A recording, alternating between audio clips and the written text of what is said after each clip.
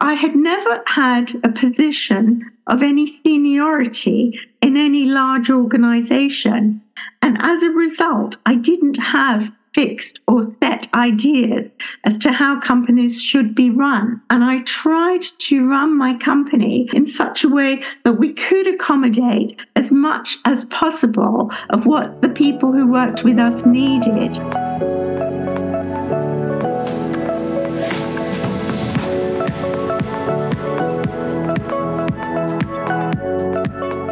Hello. My name is Hannah Herbst and I welcome you to another episode of Reaching Your Goals. Reaching Your Goals is my career-focused podcast where I sit down with truly inspiring individuals and we talk about leadership and career-related topics to give you the insights to get one step closer to living a fulfilled professional life. Depending on the day, I either wear the hat of a certified leadership and career coach or a management consultant, and I have an MBA from NYU Stern School of Business. My mission is simple: to inspire you to reach your goals, lead with kindness, and have some fun along the way. My guest this week is no other than the wonderful Judy Piatkus. My UK friends might recognize her name from the Piatkus Books publishing house. And yes, Judy was the founder and CEO of the global publishing company Piatkus Books until she successfully sold the company in 2007. She now summarized her memoir in the award-winning book Ahead of Her Time, how a one-woman startup became a global publishing brand. As we will find out, the title of her book, Ahead of Her Time, is quite fitting since Judy has been ahead of her time again and again. She is now an independent consultant, mentor, as well as the founder of Conscious Cafe. Judy is based in London in the UK. After having read her book, I was so curious to get to know her better, and she truly met my expectations. I bet you will enjoy the conversation as well. And I also just recently read a few reviews on the show on Apple Podcast, and thank you so much for the kind words. It means the world to me. And if you have not yet left 5 stars in a nice comment, why not do so today? Thank you. With that, it's time to jump in and learn from Judy. Judy, I'm so excited to have you here with me today. How are you doing? I am very good and I'm very pleased to be here today. Thank you. Perfect. And to get things started, I would like to ask you a few rapid fire questions, short answers. What describes you better? Ask permission or beg forgiveness? That's a very interesting question. I would like to think that I don't beg very much. I'm really trying in my life not to be doing things where I might find that I have to be begging. Ask permission. I'm English, so I'm polite. True.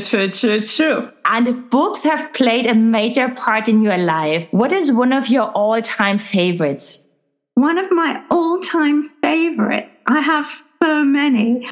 One that I probably use most is, and this is use as opposed to read, one that I use most is Your Body Speaks Your Mind by Debbie Shapiro. And we published this book in the mid-90s, and it introduced me to the idea of how our bodies are a holistic system. So when we have a physical problem, there is usually a deep connection between that physical problem and a particular emotional problem. So if I have a physical problem, or if someone close to me has a physical problem, it's very valuable to look in the book and see what emotional issue we might be dealing with, which very often we haven't recognized. And the mind, body and spirit connection is very well known in some circles, but for other people, it's something completely new. And I wish that everybody knew more about it, because we would have more understanding of ourselves and of each other. What do you need to be at your best? To be at my best, I need to be calm, and I need to be in a calm place, and I need to have the opportunity to think clearly. And as long as I have a calm mind, calm space, no noise, sometimes a cup of coffee, answers will come. Who is one of your role models? I don't often think about that. as one specific person. So there are people I admire because they are very successful in business, and I admire how they work. I admire particular characteristics in other people when it comes to how they solve problems.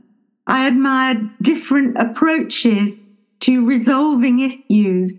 When I hear people express how they think about different challenges, I admire energetic people who have a love of life.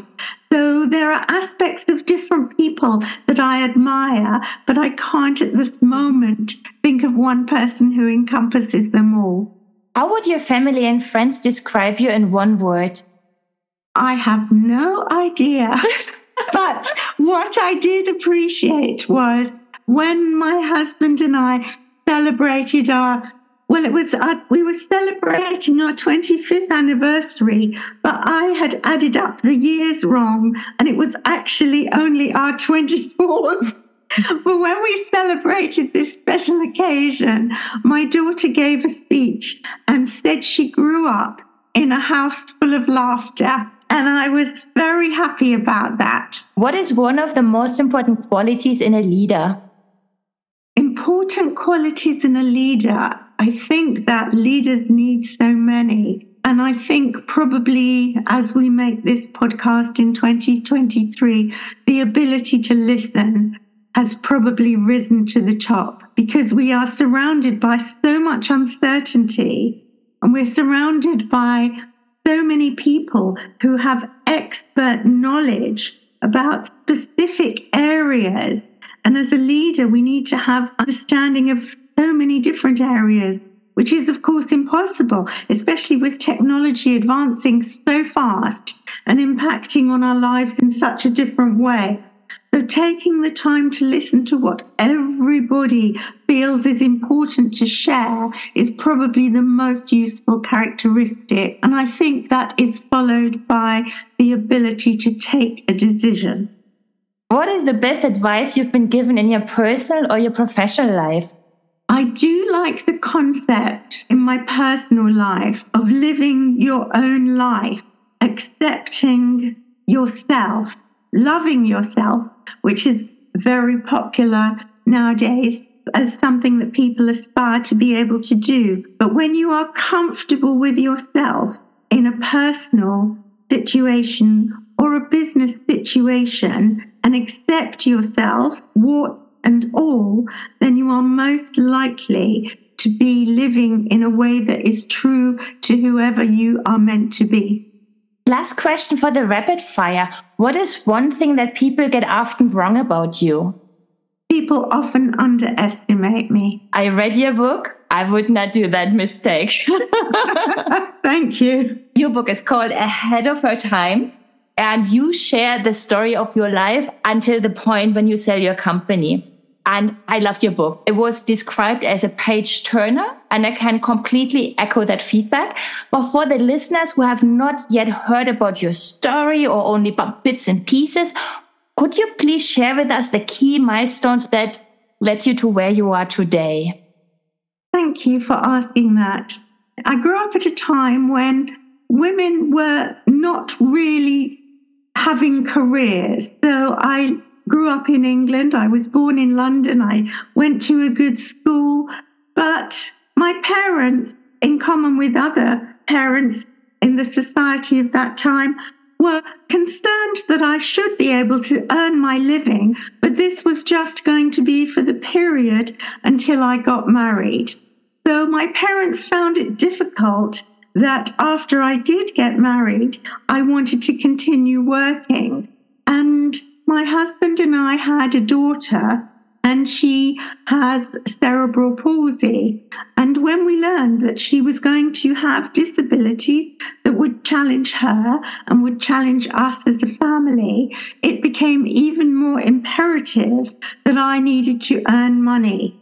I had always wanted to work with books, and I started a publishing company with a partner, and we worked together for 4 years. And after that, we wanted to go in different directions. So I sold my half of the company to him, And with the money that I made, I started my own publishing company. At the time, I was 29. I had one daughter and another child was on the way. And at that time in the UK, there were very, very few women who had their own businesses. And there were very few women who employed staff. And there were very few women who controlled their own businesses. I started in publishing because of my love of books. And I published books that had been out of print a long time. And these were sold to libraries. And the library market at that time was very strong in Britain. After I'd separated from my business partner, I gradually, on my own, built up an independent publishing company, Piatkus Books. We started in my bedroom, and then we expanded the home we lived in, and then gradually people came to work for us in the loft extension, and then we moved into an office, and we began to publish popular non-fiction. We published cookery, we published books about health, and we published popular fiction. We published authors who we could afford. And at that time, publishers did not have to pay authors so much money to write their books. So at the start of the 1980s, we were able to buy many books by many authors which were very successful. By the time the 1990s came, we had our own office. I had separated from my husband. I had 3 children, and I was very conscious that I was needing to support my family as a single mum, although by then I had also my second husband. And I was conscious that it was down to me and to my colleagues to ensure that we had enough money every month to pay everyone's salaries. During the time of my company, which was 28 years while we were independent, we were always able to be organic, and we didn't need money from any outside investors. We did have a growing large bank overdraft, and we had managed to buy a building at an early stage of the company with the money had built up from starting the company at home, which meant I had low overheads. And this little building in the centre of London enabled us to keep increasing our overdraft. As the building went up in value, we were able to borrow more against it. We became pioneers in publishing in the area of personal growth and personal development, and we were particularly known for taking risks with many subject areas that people hadn't heard of. And after a while, that whole area absolutely exploded in the UK, and the company did very well. We were also known for our fiction and published many best-selling authors who we bought from America. We would buy the license to publish them in the UK. One of our most successful authors was Nora Roberts, and she was also extremely successful, not just in America, but also in Europe. Towards the end of my decade of being in my 50s, I decided that I didn't really want to be a publisher for the rest of my life, because being a publisher is all-encompassing. You are reading books every spare minute, and you're reading lots of books that aren't very good, but you don't know that till you've read them. I also read many books that my colleagues wanted me to read for a second and third opinion. So it is a 24/7 job. So I knew that I wanted time during the latter part of my life where I would be able to explore different things in the world. Also, in the UK, in the early part of the 21st century, we could see that a massive transition was coming, which would shake up the book trade as people began to read digitally. And we knew that we would have to reinvent the company and reinvent all our systems and learn a lot of new things. So after 28 years, I did start young. It seemed a good time to sell. So we worked with an outside company to help us to find the best company to sell to. And And in my book, in my memoir, which is called Ahead of Her Time, because as a company, we were always ahead of our time, trying out new ideas in the workplace and trying out new topics for books, we decided that we would try and be ahead of our time once again. We could see the book industry would be disrupted, and we could see that the financial bubble that we'd all been used to was likely to burst. We put the company on the market early in 2007. 3 publishers wanted to buy it. We sold it to the Hachette Group, which at the time was the largest group of publishers in the UK.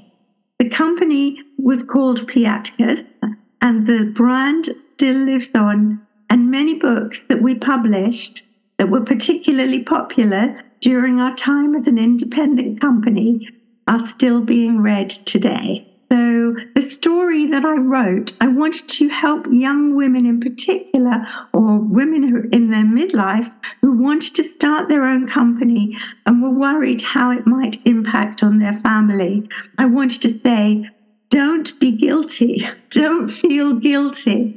A happy mother is always the best mother to come home to. I also write in detail about how we grew entrepreneurial venture, because I wanted people to have an understanding of the different levels of knowledge that you need to acquire as you build your company. The book has been read by many women, and it's also been read by men who have also found it particularly helpful, and some of them have told me they subsequently understood their wives better afterwards. Wow. Thank you so much for sharing. I do have quite a number of questions.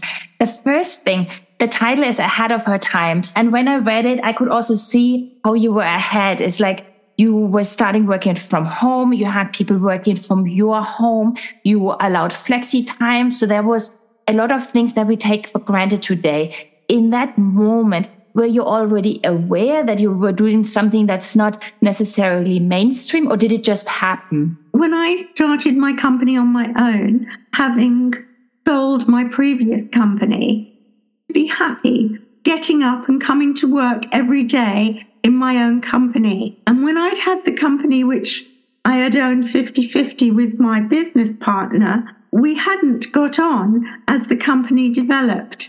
So I learned lessons from that. And I learned that if you want your colleagues to be happy coming to work, you've got to create a culture and an atmosphere where everybody feels empowered to give off their best. So I wanted everybody to come to work hard, to enjoy their work, and then to go home and have a life. And I'd learned those things from experience.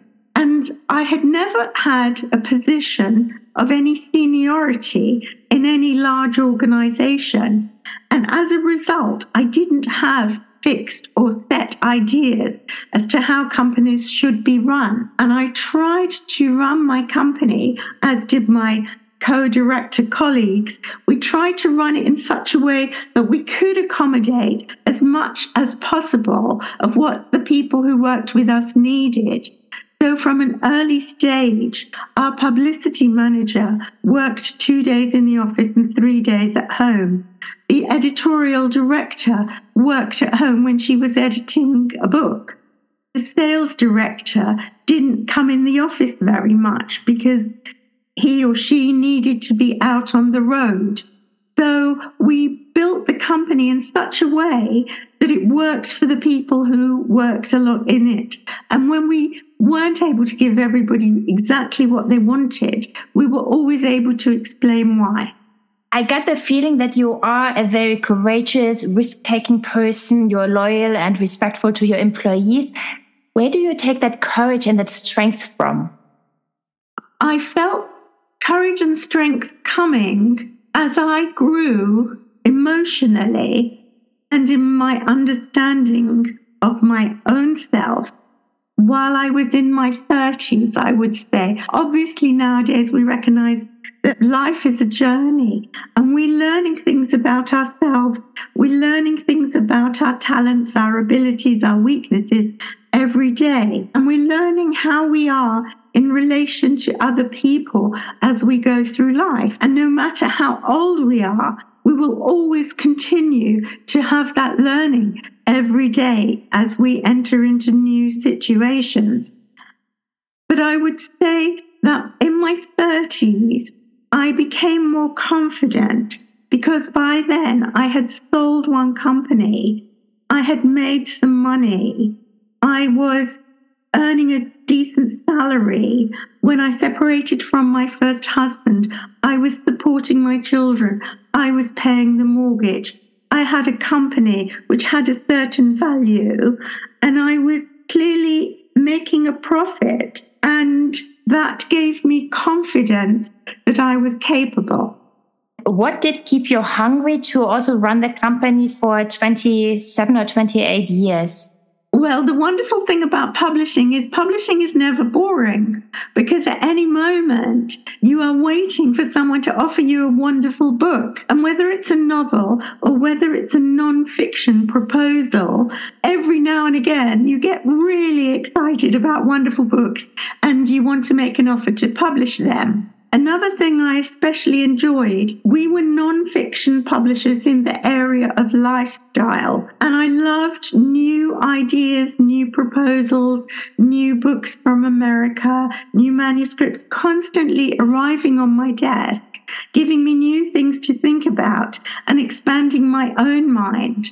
So I always enjoyed that. But when I'd been working as a publisher for nearly 20 years, I did realize that having read so many self-help and personal development books, I did feel in need of doing something for myself. And I worked as a volunteer bereavement counselor, and then I embarked on an introduction to counseling, and then I did a psychodynamic psychotherapy and counseling training. And at the time, it didn't make sense. I had a perfectly lovely career. I had a wonderful company. I worked with great people, but I was drawn to explore what it meant to be a counselor and a therapist. And even though I didn't practice for very long after I completed my training, although during my training I worked for 450 hours in the NHS in the UK, when I had completed that, I didn't practice for very long because I needed to turn my attention back to Piatkus books. But the skills that I learned as a counsellor have always stood me in good stead. And I was really fortunate that I was able to interlink the two, even though it was a lot of hard work at the time. I mean, you said that one of the key skills for leaders is, from your point of view, listening. And as a counselor, listening is also like one of those main things. I mean, that's part of the job. So I can really see how that was very, very helpful for you to run your company. And I listened to a different podcast with you before, and there you got the question about purpose. And I think you said purpose will come with time. Purpose will come, follow your passion. I think that was the takeaway that I took. Thank you. I think nowadays there is too much emphasis on young people to find their purpose, because I don't think you can find your purpose when you haven't been in the world very long. So 25 years, when hopefully you will have a long life, live into your 70s and 80s, you are still at the beginning of your life. And there are so many things that you can explore.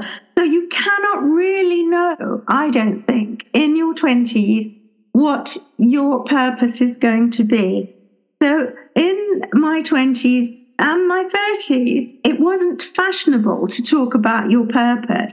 That really came later. And then when people began to bring purpose into the personal development conversation, I thought my purpose was to sell books. And in the 90s, a lot of companies were very focused on finding what was their mission and their purpose. And at Piatkus, ours was, we published books to inform and entertain.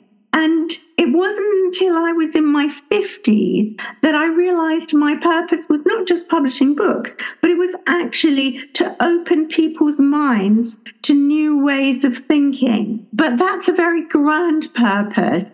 And that actually was what we as a company were doing. And I was doing that as the publisher.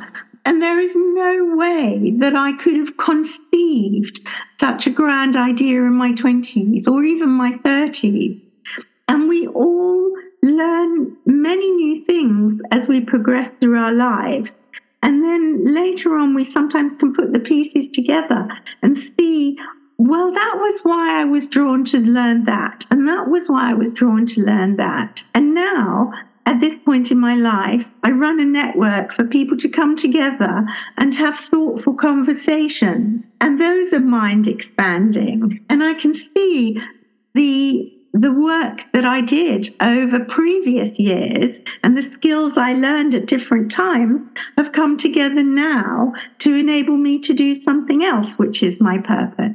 And the one thing that I also hear in your story is, and what you just said, is you were drawn to topics and you followed them. And I feel that is really key, that you were in charge and you were doing, you were a go-getter. Thank you. Yes, we were. And it was very, very exciting. In the 1980s, we published books on aromatherapy and reflexology, and people didn't know what those alternative health areas were.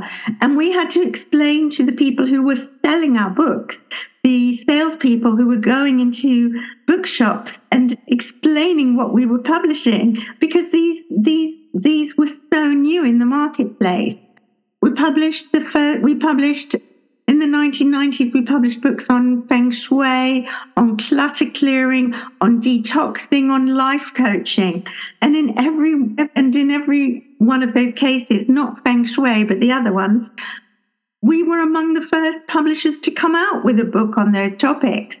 And then afterwards, we would see the idea gaining hold in society, and then we would see a whole influx of books. How does that feel to have had this huge impact on mainstream England or your markets? Well, it was very rewarding, and it was extremely annoying when a publisher who had much more money than we did could sometimes afford to pay someone a lot more money, and that book would get more attention than our books because we couldn't always give them as big a marketing budget.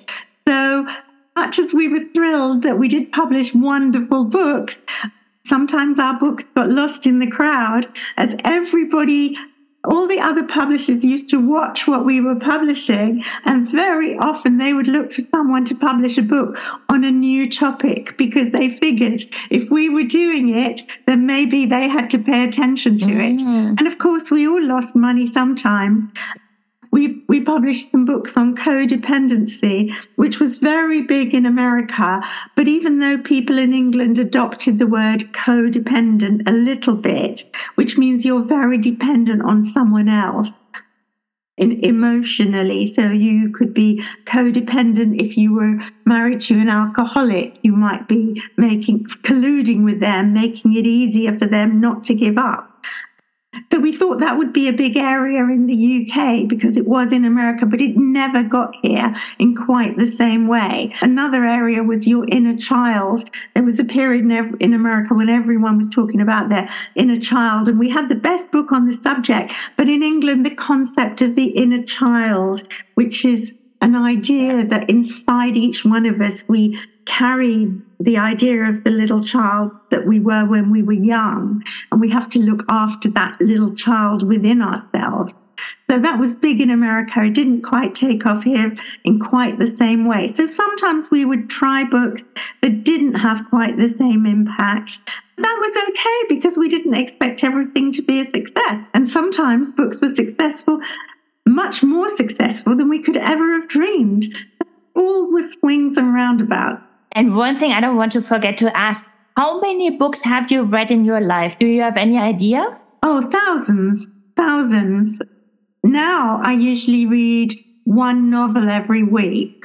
because I usually read a novel before I go to bed, and I'm not reading enough nonfiction. And I have a whole pile of interesting books that I could read, but I'm still a fiction lover. And definitely on holiday, I'll probably get through 3 or 4 in a week. Very initially, you said that your motivation for writing the book was also to help women, like young women, women in their midlife, to help them. And, if they worry what impact this will have on their families, to give them confidence that they can go out and try. Yes, when you're in your 30s, you've really got to go out there and try and achieve what you want.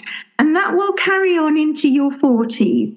Because when you get to your 50s, no matter how skilled and talented you are, it is harder to develop the career that you might like to have. It's not impossible. Many women have done it, but it is harder. So the more skills that you can build up in your 20s, 30s, and 40s, and the nearer you can get to the kind of work that you'd like to engage in when you're in that mid-stage of your life, the easier you will find it later to be doing in your 50s what you always really wanted to do. How do you find out what you actually like? Do you have any insights on that? To find out what you're like, that's such a good question. You do ask very good questions in this podcast. First of all, you've got to recognize that you've got to recognize your own level of self-awareness. So I have to say, if you have a few sessions with a counselor, I'm not saying that everybody should go and see a counselor, but just the learning that can be gained from a few sessions with a good, trusted counselor can give you an indication of what triggers your anxiety, what triggers your anger. When do you feel calm? When do you feel unease? So, for example, you might leave home in the morning and you're in a good mood and the sun is shining, and then by the time you get to lunchtime, you're really upset. And if you don't have any self-awareness, you may not have recognized that at some point during the morning, someone said something to you and it threw you slightly off balance. And by lunchtime, you're just feeling off balance. But what you have to do is look back through the last 2 or 3 hours and see where your mood changed. And that's a very basic level of self-awareness. But when we have understanding of what triggers our mood, and when we understand how to control our emotions better, then we're more likely to have peace of mind. So you need someone to help you have that kind of understanding, and you can get it from books, but it's much better to have it in a session with someone.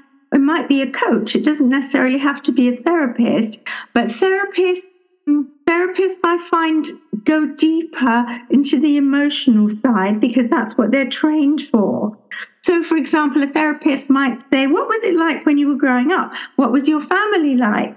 And when you begin to explore how things were in your family, then you can understand where lots of your points of view come from and lots of the ways you like to do things.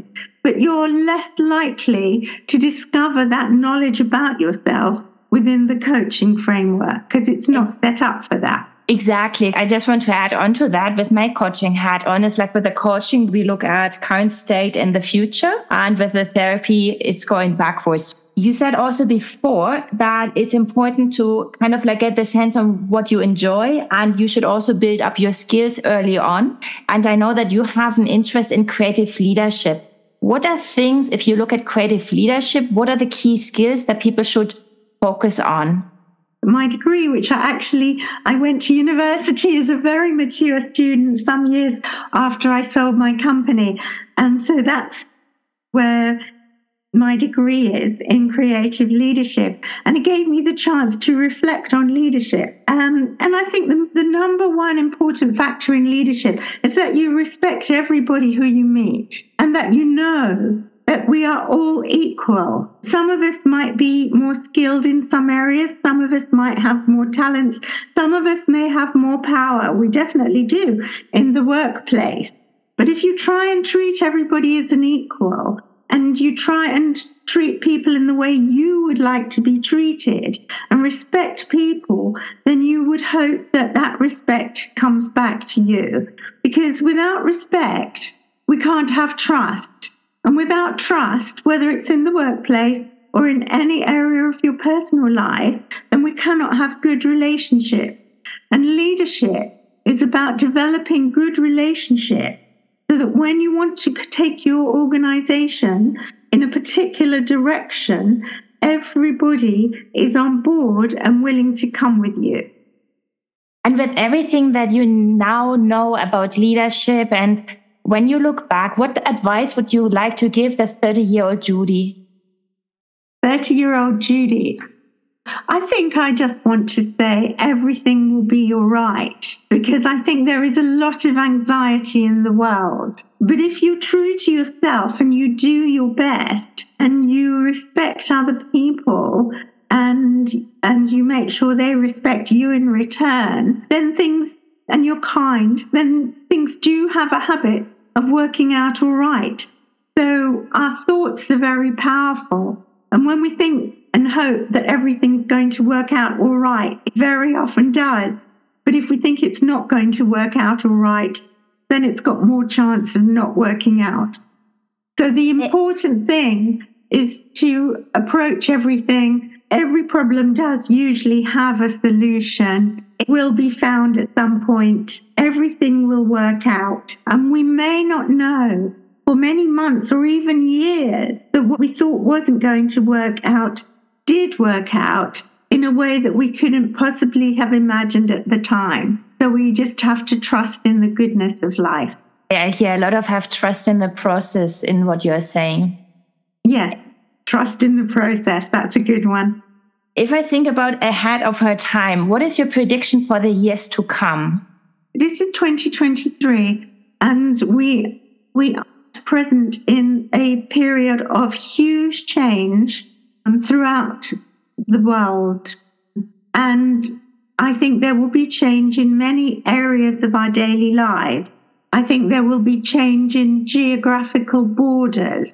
This isn't necessarily good or bad. I don't know what the changes will be. I think there will be changes in the food we eat. I'd like to see us eat good quality food no matter who we are or wherever we live. I think there will be much more focus on our health even than there has been in the past 3 years.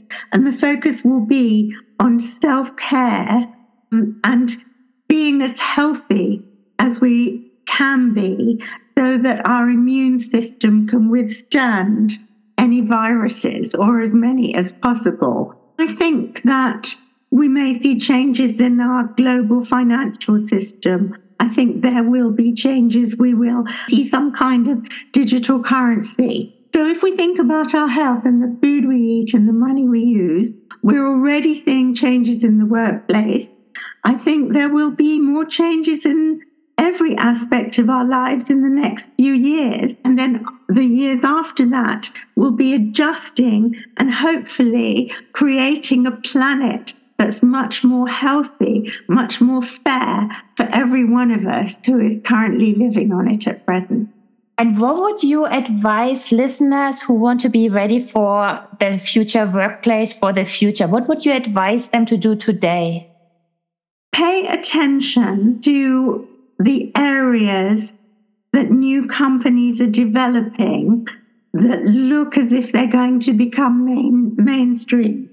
And I also heard you say using the word consciousness, awareness a number of times. So I get the sense it's going back to that. Listen, and also what you were saying initially, most important, one of the most important qualities in a leader, listen and be aware on what's happening around you. It's very important. Sometimes women in particular, we can all be a little bit focused on doing our job as well as possible. And we do actually have to look at the bigger picture, see what the other companies who work in the same area are focusing on. If we see innovation taking place, we need to be aware of how that might impact on our own work, on our own business. So paying attention to the bigger picture in the workplace and in your area of expertise is very important. I only have a few more questions left for you. So what is coming up next for you? Well, the thing that's coming up next is in about 6 weeks. And I was asked by an organization that awards prizes to give a keynote speech. And I haven't given a keynote speech for some years. And it would have been so easy to say no because it's quite a challenge. But I thought when I start turning things down that are challenges, then I'm just not engaged with life. So I've got to say yes and just do the best I can. So that's coming up in about 6 weeks, and that's on my mind. And your smile got super big when you were talking about it. I'm getting excited now for you. Thank you. One last question. Whom else should I invite as a guest? I can think of so many people, and I will have to send you an email later. Oh, perfect. For everybody who feels inspired, I think they should get your book, Ahead of Her Time, How a One-Woman Startup Became a Global Publishing Brand. But how else can they stay in touch with you and follow you? I have a website, www.judypiatkus.com, and the network I run, which brings people together for conscious conversations. And we also run a range of events. That is www.consciouscafe.org. And I've seen on the conscious.org website, there's also, I believe, a newsletter where people can sign up for it, right? You can sign up and be added to our mailing list. Yep. And then you will learn about what the events are that are coming every month. And we also have a few groups in different parts of the UK. And one actually in Switzerland. I saw that. Since I'm based in Switzerland, I always pay attention to that piece. Yes, we do. We have a very popular group in Geneva and a newer group in Basel.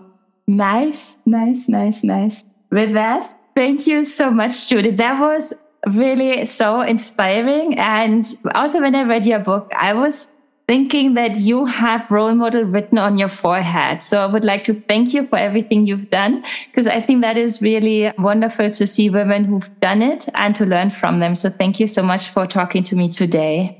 Thank you. Best of luck with your career. I hope you enjoyed my conversation with Judy as much as I did. If you want to talk about it, you can tag me at Reaching Your Goals podcast or at Delegate. And if I can be of any help with my coaching hat on, you can always reach me at hannah@delegate.com. With that, we are done for today. We are one step closer to reaching your goals. Talk to you guys next week. Bye.